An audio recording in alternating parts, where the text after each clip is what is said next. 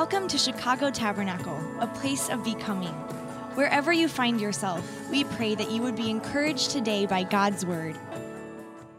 As I mentioned before, between Friday and Saturday, I spoke 11 hours in a 22-hour span. It was very intense, and I knew that I probably should have someone to come and share the word today because of all the work of the last couple days. And I called Pastor Charles Hammond, who is one of the first pastors I ever met in my life. And he's been at the Brooklyn Tabernacle for 36 years and has made his life has made a huge mark on my life. And I model a lot of what I do based on things that I learned from him. And one of the first impressions that this marked me for life. One of the first times I had a real interaction with Pastor Hammond, I was in a ministry and I was helping this guy who was battling with drugs. And so I arranged an appointment with Pastor Hammond, and we went in and sat, and Pastor Hammond talked to him. And I'll never forget, at the end of him talking to the guy and encouraging him from the Word of God, he said, "I want to pray for you." And I had never done this before, so I didn't know, what do you do? Like, do you stand up? Do you hold hands or whatever? And so I was he could see me fidgeting. He said, no, sit there. So we sat there. So he walked around and he got on his knees and he laid hands on us. And he just wept over us. And that moment taught me what it is to be a real pastor. You know, my wife was saying before that I'm such a crybaby. I've learned how to weep over you and love you because that's what he taught me. And because I know that that's what he has done. And he's such a wonderful man of God, and I feel so honored to call him pastor and friend. And I want you to give him a warm hand of welcome. Come on, let's give him a warm welcome, Pastor Charles Hammond. Well, good afternoon, everyone. And it is a joy and a delight for me to be here with you this day. And I've been saying it all day, but you're a totally new congregation, so I want you to hear this again, though. But thank you again, Pastor Toledo, and to your dear wife, Chrissy, for this special invitation. I really consider this a real divine appointment from the Lord, not because I'm here, but because of this great opportunity to see the wonderful work that God is doing in this part of Chicago. I've been to Chicago before several times in the past. I was here maybe just a month ago, came through Chicago to go to Grand Rapids, but I hadn't been back to Chicago in quite some time. And to see this third service for this day with you sitting here is just, it's just to God be the glory. To God be the glory. Hallelujah. I said because we've been like 8:30, 10:30, and here we are, 12:30. And I want to change this up a little bit. I'm going to speak, I believe, the same message, but I want to speak it a little differently because I just feel that I want to put a different slant on it. But as I said in the two previous services today, and I read verses from the book of Timothy, 2 Timothy, referring really to your pastor and his pastoral staff, because I'm sort of an outsider, even though I don't feel like I'm an outsider. I feel family. I feel loved here. And that's a good mark, because when Jesus said you'll know his disciples because of the love that they have one for another, from the minute I got here off the plane on yesterday to this moment right now, there has been nothing but an outpouring of love upon me, and I'm just overwhelmed by it. But I know that that's a true mark of the people of God. So thank you for your love to him. But I said to your pastor, I'm paraphrasing now, but I said, brother, continue to preach the word. Be in season and out of season. because the danger is that a time is coming when people are going to turn away from the truth, and they'll only want to hear what their itching ears want them to hear. But I said, brother, stay steadfast. And I can applaud today Chicago Tabernacle, because I know that the truth of God is being preached here. And Jesus said they will know the truth. And guess what? The truth will set you free. So hallelujah to that. You know, the day we're living in, there's all kind of surveys and pollsters talking about, in certain church circles, the decline of church attendance and all those kinds of things. But, they took a survey one time of a group of church attenders, I think 1,000 church attenders, and they asked them, what is the single most important thing to you as a church attender? And would you believe 89%, almost close to 90% said, oh, that's easy. I expect my personal needs and my family's personal spiritual needs to be met. Only 10% or 11% said, well, wait a minute, no, the church, the true church of the living God, the mission is to win and see souls come into the kingdom of God. And I'm happy that there's a church in downtown Chicago that is part of that 10% that says, no, we're going to be a place where the sick can be healed and where the lame, spiritually speaking, can walk. And as the book of Revelation, the writer said in the last chapter 22, he said, whosoever will may come. And so may Chicago Tabernacle always be a place where Jesus is exalted. Hallelujah. To God be the glory. Yeah, give him one more hand. And so here we are. Here we are today. And I bring you greetings from the Brooklyn Tabernacle Church, where I've been on. Pastor Toledo mentioned that I've been at the church for 36 years, come this November, Lord willing. But I've been on the pastoral staff since 1988, and have enjoyed every moment of it. In 2005, a door opened up for me to take another position as well as a dean of students at a Christian college, Nyack College. So I'm serving both hats. But just God has been so good. God has been so good. That song, You Made a Way, oh my goodness. Does anybody have a testimony that he made a way? He made a way.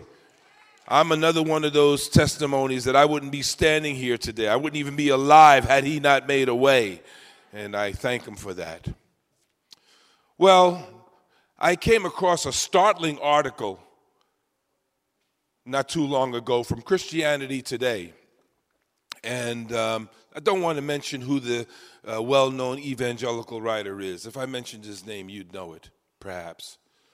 But the import of the article is that he basically was saying that the day in which we're living in, we might as well just lift up and raise up the white flag of surrender, or defeatist, if you will, in terms of the way legislation is going today and all of the political nuances and all of what we see happening, be it from same-sex marriages to you name it.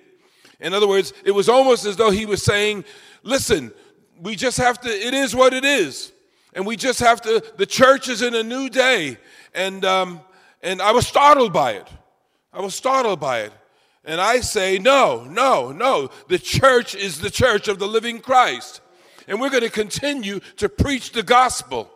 Yes, we don't hate the sinner. We love the sinner, but we despise of the sin. But we preach the word, and we stay true to the word. And so that's my exhortation to your pastor today. But here's the thing. The day we're living in right now, with all of this, I'm not here to I'm not preaching a political message to you. I'm not here to preach against same-sex marriage or anything like that. But I do want to give you this message that's burning in my heart, and it's along these lines.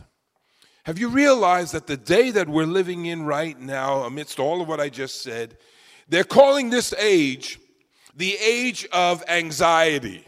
Everybody say anxiety. Anxiety. in one way or another, and it takes its different forms in many ways, as we'll see from the scriptures that we're going to read. But it not only applies to we that are here, and most of the audience I see are adults, young adults, but I want you to note that it translates down even to adolescents and teenagers and even to children.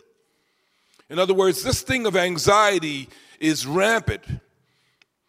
They polled a number of college students, and they asked them this question, or they really said, what is the number one thing or emotion that you're facing right now? And the number one answer, or I should say it this way, over 60% of those that responded said this, one word: fear. Fear. Plagued with fear. I spoke at a chapel service up in the Rockland campus of where I told you that I'm part of the college. We have two campuses. We have a upstate campus, and then we have a New York City campus. I'm in the New York City campus. But I went up to the Rockland campus, and I spoke in the chapel. 400 or 500 students were in the audience. And after I finished speaking, young people were coming to the altars and crying out to God. It was a good time. And I noticed a lady, or I should say a young girl, standing over there, and she seemed like she, had been moved upon by the Holy Spirit in the meeting. But I went over to her. I said, "How you doing? Everything okay?" And she said, they call me Dean Hammond. She says, "Dean, thank you." She was sobbing, but she said, "Thank you for the message. Thank you for the message today. I'm going to be okay now." I says, "Good." She says, "Because this past weekend I was contemplating suicide." Young girl, good-looking, pretty girl, wanting to take her life. But the sad thing is that she represents who knows how many other folks that because of the day we're living in, and listen, you could take this to the nth degree. I mean, whether it's all of the onslaughts of reading the news or not reading the news or seeing what's going on in our world, wouldn't you agree? The world is out of control. And if you and I are not careful, we can be almost lured into the trap of allowing circumstances and current events and things that are happening around us and personal needs, you name it. If we're not careful, we can allow those things to almost kind of paralyze us and get us to a place where we become numb, and then we don't even, we can't even function. But I'm here to tell you this afternoon, that, and it's the name of my message here, it's just a distraction. Listen to me. It's just a distraction. Because the truth of the matter is that as I look out into this audience, how many, by just the simple raise of your hand, have asked the Lord Jesus Christ to come into your life at one time or another and confess that you need him as your Lord and your Savior? Yes. Pray to God that everyone here would make that transaction. If any man, any woman be in Christ, they are what? They're a new creation. All of us that are believers here, we realize how we lived or how our lives were before Christ. And now here we are experiencing the joy of the Lord and all that goes with that, right? But here's what happens. Just because you're here today in this service, this last service of the day on this last Sunday of August, the devil's plan is to destroy, steal, kill, and destroy, right? It's not about just you coming to church and going on your merry way after today and going to work tomorrow or the next day and say, "Well, I went to church on Sunday." No, that's an American thing.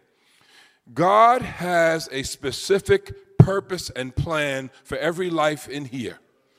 Come on. He has a purpose. He didn't just go to the cross of Calvary and shed his precious blood so that you and I could go to church on Sunday. He has a purpose. He has a divine plan. You that are Christians here, you have been given, Peter tells us, you have been given certain gifts. And those gifts are so that you can be a blessing to the body of Christ and to the world.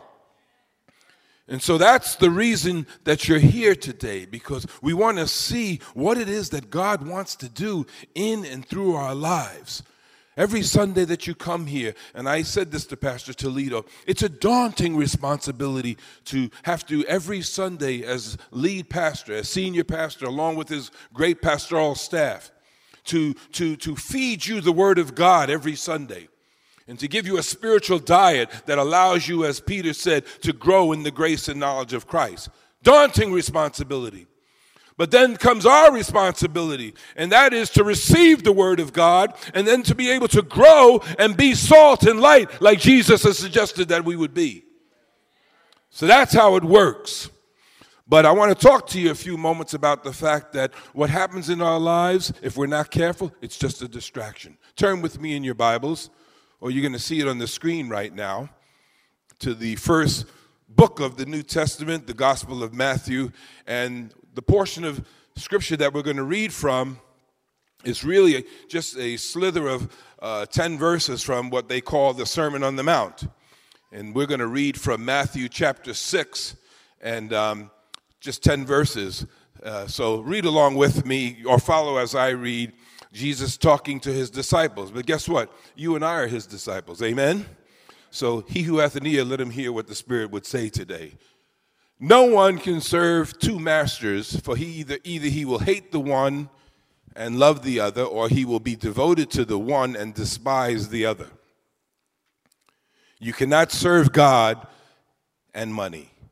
Therefore, I tell you, do not be anxious about your life, what you will eat or what you will drink, nor about your body, what you will put on.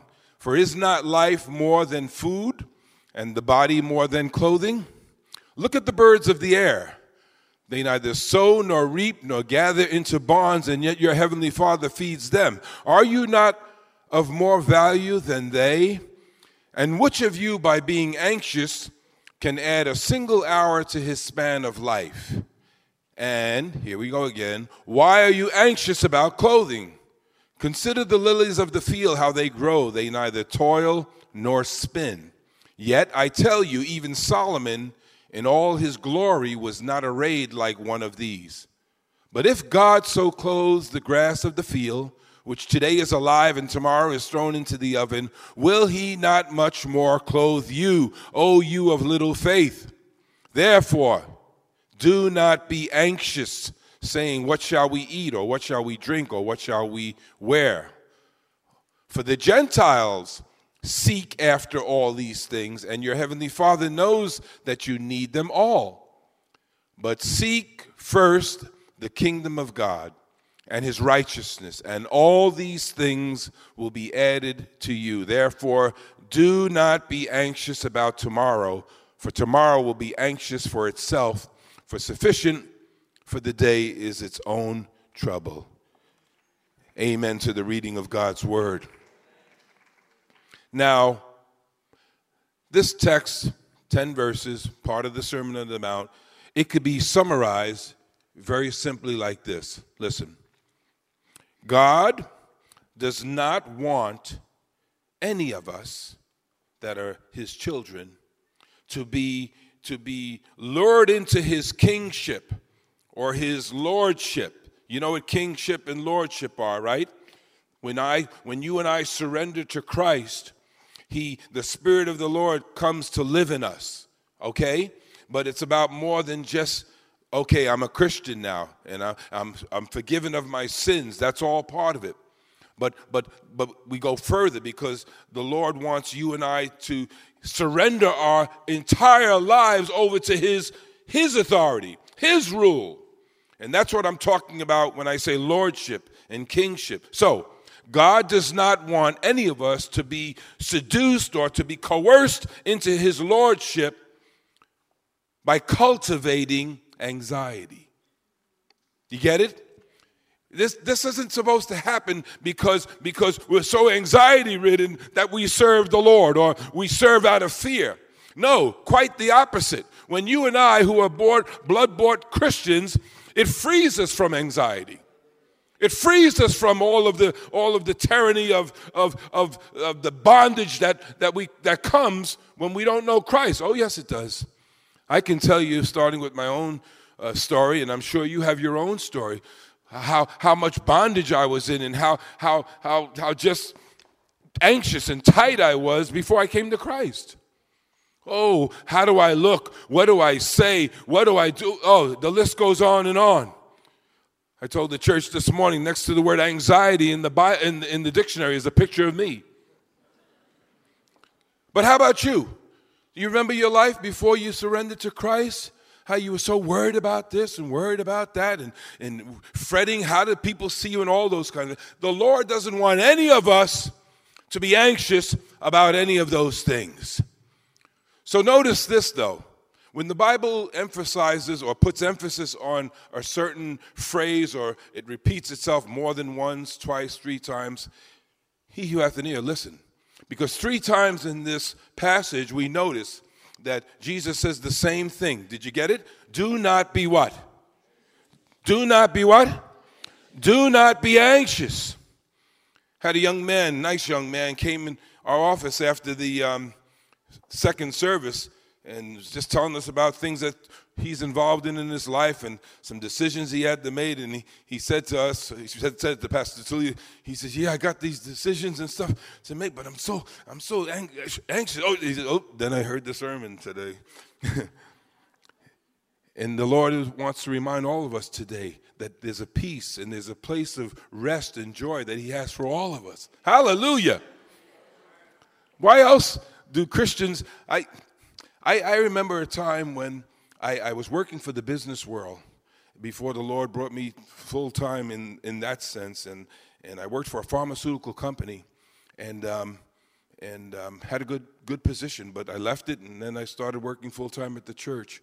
And I think it was about a year or two, I got the opportunity to go back to that place right in Manhattan where I used to work, and I visited some of my colleagues that I had worked with, and I saw some of them, good to see him. I went to one fella, he worked in he was the vice president of what they call quality control for this pharmaceutical company, pretty just important position. And when I walked in his office, I was taken back. I hope he didn't see how shocked I was. It looked like the guy had aged about 20 years.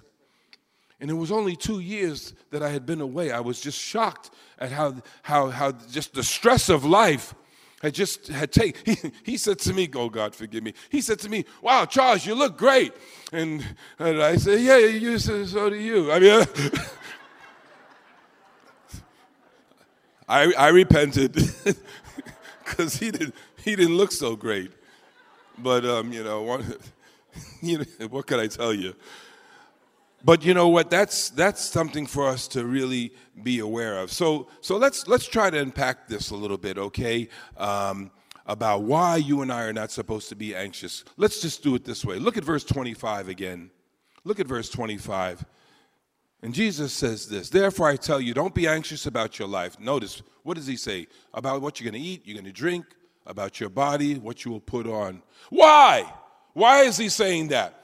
And then he tells us, because isn't life more than food and the body more than clothing? Now watch this, because sometimes we read the word. Maybe you're not guilty of this, but I've done this. I'll read through, especially sometimes in my devotion. I try to, every morning I have a bunch of devotional books on my patio out on before I go to work, and I read through some of them, got my coffee right there. But you have to be careful, because when you're reading the Word of God, sometimes you get so used to it. You read something, and then if you were to ask yourself the next second, well, what did you just read? I don't know. You got to be careful with that. Listen to me. So the Word of God, be careful. Read it. You know, David said this, I meditate day and night on the Word of God. You know what meditate means? You don't read it like you're reading the newspaper. You read a verse or two and you let it marinate in I like to use that word, you let it marinate. You like to let it process. You know, your pastor, when he was on the staff at Brooklyn Tabernacle, I told him this today, he used to use a phrase that I still to this day use many a time when I'm talking to people. And he would say this to us. He'd say, you know what, sometimes after a good sermon, you need a minute to process it. You need to take time to process the Word of God. And I like that, because sometimes we just have to let the Word of God just sort of just marinate in our spirit. And that's what these verses are all about. Because here's why. Why do you think Jesus would say that life is about more than food and the body more than clothing? And I'll tell you why. Number one, food is pleasurable. We like food. I like a good steak. Sorry. They took me out last night for a meal at a nice Italian restaurant. Hey, I didn't go in there and say to the pastor that took me, wow, thank you for taking me to this restaurant. It's very nice of you, but, the food is horrible. No, I didn't say that. We enjoyed our time together. We really did. We had a great fellowship, and I enjoyed that food. Come on, praise God. The food was good. So we enjoy it. It's pleasurable, okay? And then number two, accolades of encouragement. The Bible called Barnabas a son of encouragement. It's okay to be encouraged, but we have to be sure that we don't take it past that. And by that I mean, listen, does anybody live in a house where you don't have any mirrors? I don't think so. We have mirrors because we want to see what it is that we're putting on. And we want to make sure that things seem to at least coordinate or match up. Come on, you don't have to say amen, but I'll say amen for you. Thank you. But we want to look presentable, okay? I'll just say presentable. But we want that affirmation. And then, of course, the body, clothing. I mean, we want to put clothing on. Clothing helps us to stay healthy. I mean, in cold weather, you put clothes on. We were talking about who likes the cold weather versus the warm weather. I like the cold weather. I worked in Michigan for a lot of years, but, in the cold weather, you keep putting on layers and layers of clothes. But when it's hot, how much can you take off? Gets to a point where, what are you going to do? But all those things, listen to me, I'm going to bring this into a spiritual point right now. All of those things, the pleasures of food, the affirmation of people telling us, hey, you look good today, and all of this kind of stuff. The longevity of wanting to stay healthy and all that. Jesus has a very pointed response to it because we get in trouble because we get anxiety-ridden about all of those things. We worry about all of those things. You remember where Jesus came by Martha and Mary's house in Luke 10? And the Bible says that, but Martha, using one of the words in the message, in my title of my message, it says, but Martha was distracted by her preparation. In other words, it's really meaning she was distracted by all the many things that she was preparing and doing. But Jesus says, but Mary has chosen what? The better thing. What was the better thing? Sitting at the Master's feet. Hallelujah. Hey, I'll put it this way, enjoying Jesus. I'll tell you what, I'll take enjoying Jesus any day. Hallelujah. I'll take enjoying Jesus any day.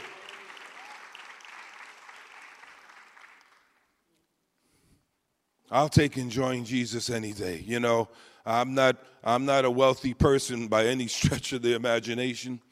And I may not have what the world's accolades and all of that, but I'll tell you what, I am a blessed person because of Jesus. I'm married to a wonderful lady, and 2 beautiful children, 2 grandchildren. Oh, my goodness, I'm a blessed person. And I love the fact that Jesus is the center of our life. And that's what makes it so beautiful. But how about this? Not only this, I like the way the writer Paul, the Apostle Paul, you're talking about this whole thing of accolades and affirmation. Listen to what Paul says to the church at Galatia in the New Living Translation. He says, obviously, I'm not trying to win the approval of people. Listen, but of who? Of God. If pleasing people were my goal, I would not be Christ's servant. Listen, beware of people and beware of the world applauding you and patting you on the back and saying, you're okay, I'm okay, and God is not in it. Beware of that. I'd rather have the world push me aside and have Jesus say, well done, thou good and faithful servant. Hallelujah. I picked on this side of the congregation this morning, so I'll pick on this side. Let's see. I love all of you. I don't know any of you, but I respect all of you. I love all of you. But you know what? In all due respect, it's not about all of you. It's about loving Jesus. That's the most important. And that's what happens. That's how we get anxiety ridden, because we're worried about pleasing people. Listen to me. We're worried about pleasing people. Oh, if the church could just get this.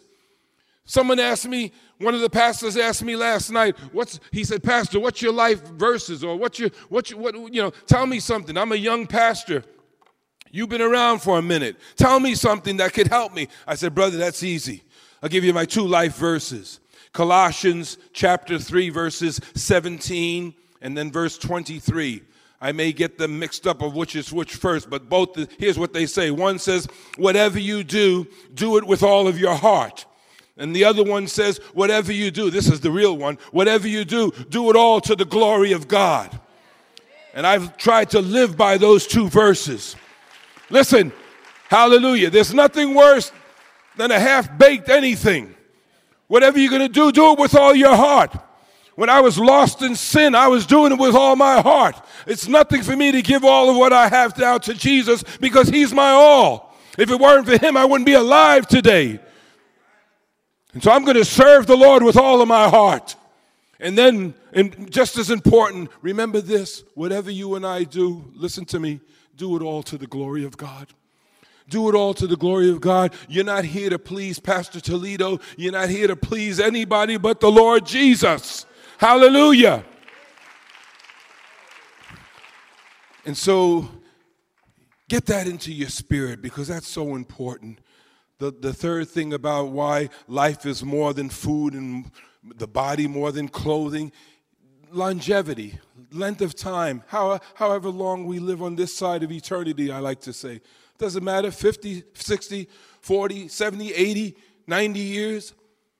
Our senior pastor, should God allow his mother to see November, should be 102. 102. 102. You know how crazy this is? It just comes to me.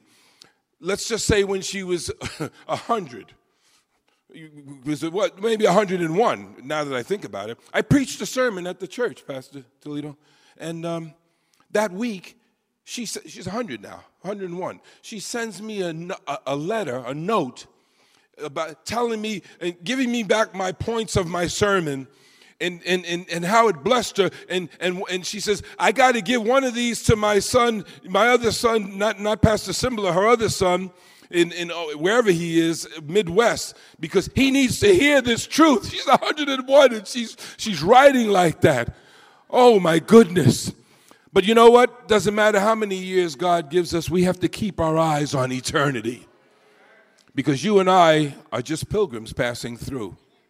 I hope this is helping you to get anxiety out of your life. Be free of it today. God has work for us to do, and we just get distracted by it. Let me just quickly bring this to a close. One other thing, verse 32, you don't have to put it up there, but the writer says this. He says, but the Gentiles seek after all these things, but God knows what you need.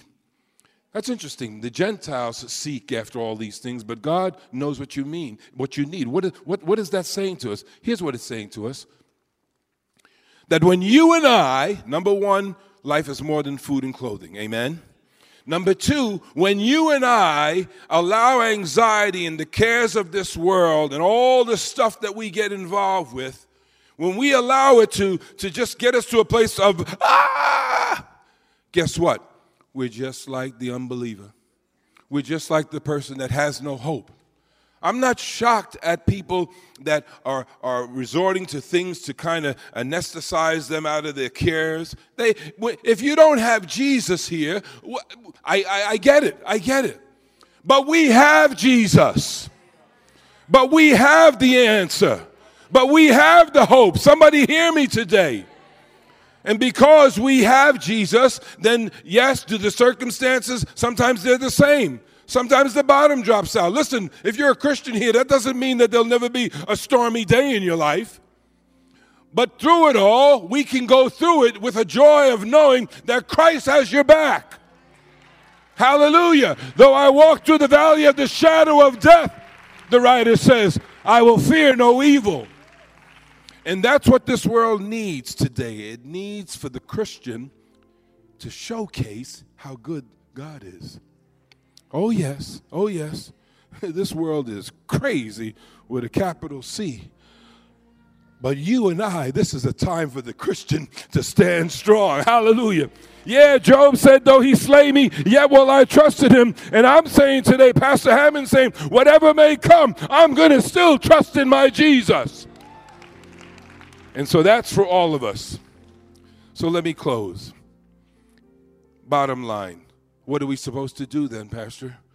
Simple. Seek first the kingdom of God.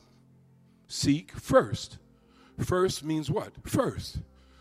It's a very potent word in the Greek language. That first means with an emphasis. It means put it first.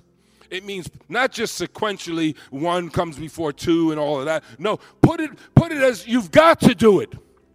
Whatever you're facing today, I don't care what it is, a decision, a ministry, you're looking for a spouse, a job, you fill in the blank. Put Jesus first in it and see what he'll do. And that seeking is a rich word in verse 33. It's a different word than the seeking in verse 32. Notice Jesus said, but the Gentiles seek. It's a different word. It's a seeking like a striving with, with your vein coming out and anxiety ridden. No, that's not the kind of seeking. He says in verse 33 where he says, but seek first the kingdom. The word there suggests a hungering and a longing for God. David said in Psalm 63, oh God, early have I woke up and I seek your face. It's a hunger. It's a yearning. It's like you got to have it. It's like we pray sometimes before a meeting, Jesus or bust. Got to have Jesus. The work that's called for in this church, it has to be Holy Spirit. It can't be just programs, manufactured. I applaud the great things going on here. It's wonderful what God is doing here. But it all has to be Jesus first. Jesus first. Hallelujah. Hallelujah. Let me just close this. I'm so thankful. I was talking about wants and needs. I'm so thankful that God doesn't give us all the time what we want.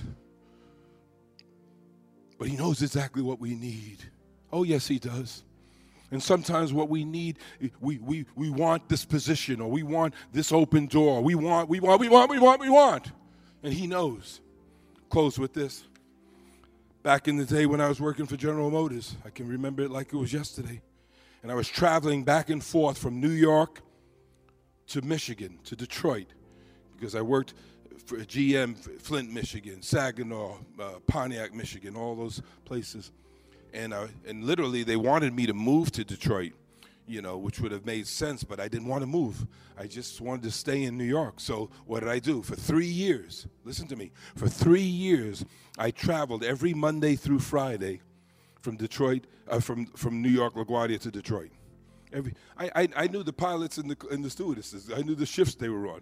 I get on the plane and they go, hey, Charles, But 3 years I did that. But I couldn't take it. I couldn't take it after a while. And I went in to my boss when I was home for a respite on a Friday, and I said, Gus, I remember his name. I said, Gus, I can't do this traveling back and forth. It wasn't like now where, gosh, it's, with the scanning and everything that's going on today. Flying was different then. But I said, I can't do it any longer. Have you ever been to a place where you say, I can't do it anymore?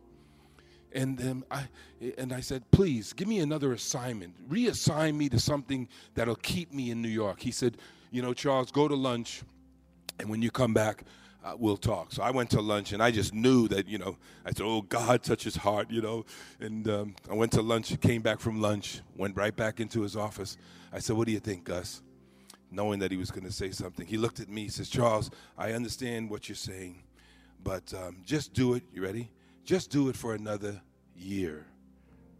I said, did you say a month? Did you say a couple of weeks? Just do it for another year? And I said, no, this can't be. This can't be. But ladies and gentlemen, can I tell you, before a holy God, God knew what I needed because for another year, I got on that plane, and I remember I stayed in the Detroit Plaza Hotel in downtown Detroit. I left my clothes there over the weekend because I was there every week. All I did was travel with a attaché case on the plane. And I can remember standing there on the 55th floor. That's where my room was, and I would look out that Detroit window and see the water, and with tears coming down my eyes, saying, God, what's going on here? But it was during that time that God was doing something deep in my life, causing me to depend on him like no other way, that probably had I gotten another position in New York or something.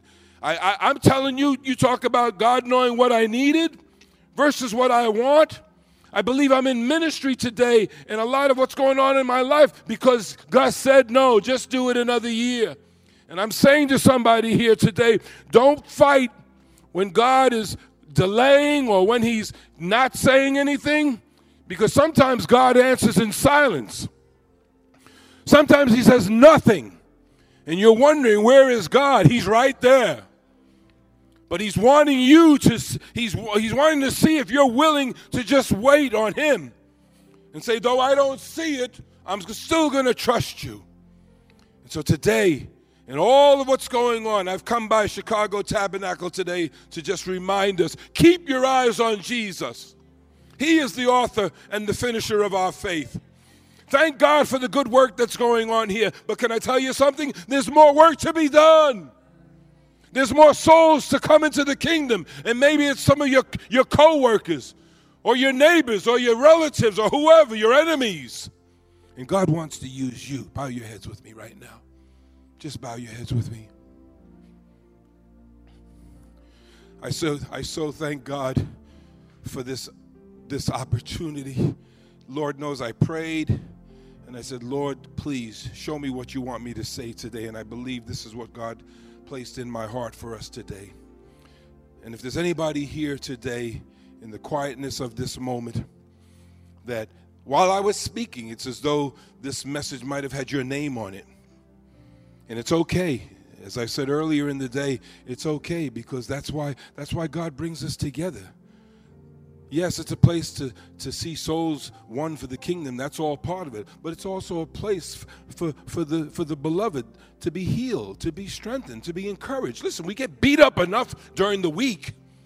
We need to come together on a Sunday where we can be encouraged. And I would love this opportunity. I'm out of here after tomorrow. I fly back to New York. But I said, God, help me today to be your agent. And I would love the privilege, the honor of praying for anyone that would say, Pastor Hammond, thank you for the word of the Lord. Include me in the prayer. If that's you, just slip your hand up right now. I'd love to pray for you. I really would. In fact, come on, we got a moment. Get out of your seat and just come here and just stand at this altar so I can just look at you and pray. Thank you, my sister. Thank you. Thank you. Come on, just come on out of your seat right now. Come to this altar so I can pray for you. It's my joy, my privilege. All I want is the blessing of God. This is not about prosperity. This is not about big or anything. This is about you and I being the agents that the Lord has called each of us to be. And I serve notice on the devil today that he is defeated in the name of Jesus. This is holy ground in this place. And I declare that the work that he has begun in each of you, he will complete it. That's the word of the Lord. Listen to me today. The work that God is doing in your life, he promises to complete it. He's not a partial God. What he starts, he finishes. So you that are here in the front, some of you have your hands lifted up. If you don't mind, just lift a hand up to the Lord. He sees your hand. More importantly, he sees your heart. Father, you see every hand that's raised right now to heaven. God, you see the hearts of the people. You see them crying out to you, Lord. And so, God, I just pray in the name of Jesus that you would pour out your Spirit. Oh, God, Holy Spirit, breathe on every man and on every woman as they keep their heads outstretched to you, Lord. God, if they've been battling anxiety or battling just the vicissitudes of life, I pray today that you would set them free, Father. Release them today, God, to put their trust in you. Renew their faith today. Let this be a time of surrender. Let this be a time of, God, I give it all to you. You are the author and the finisher of my faith today. So, Lord, I pray, oh God, I pray for them. I pray for them. Receive from the Lord today. Receive by His Spirit today. In the wonderful name of Jesus. In the name of Jesus. We declare today that Jesus is working in you to will and to do of His good pleasure. This is all about Him. All about you, Lord. All about you, Father. It's all about the plan that you have today, God. It's not our plan, but it's your plan. In the mighty name of Jesus. In the name of Jesus.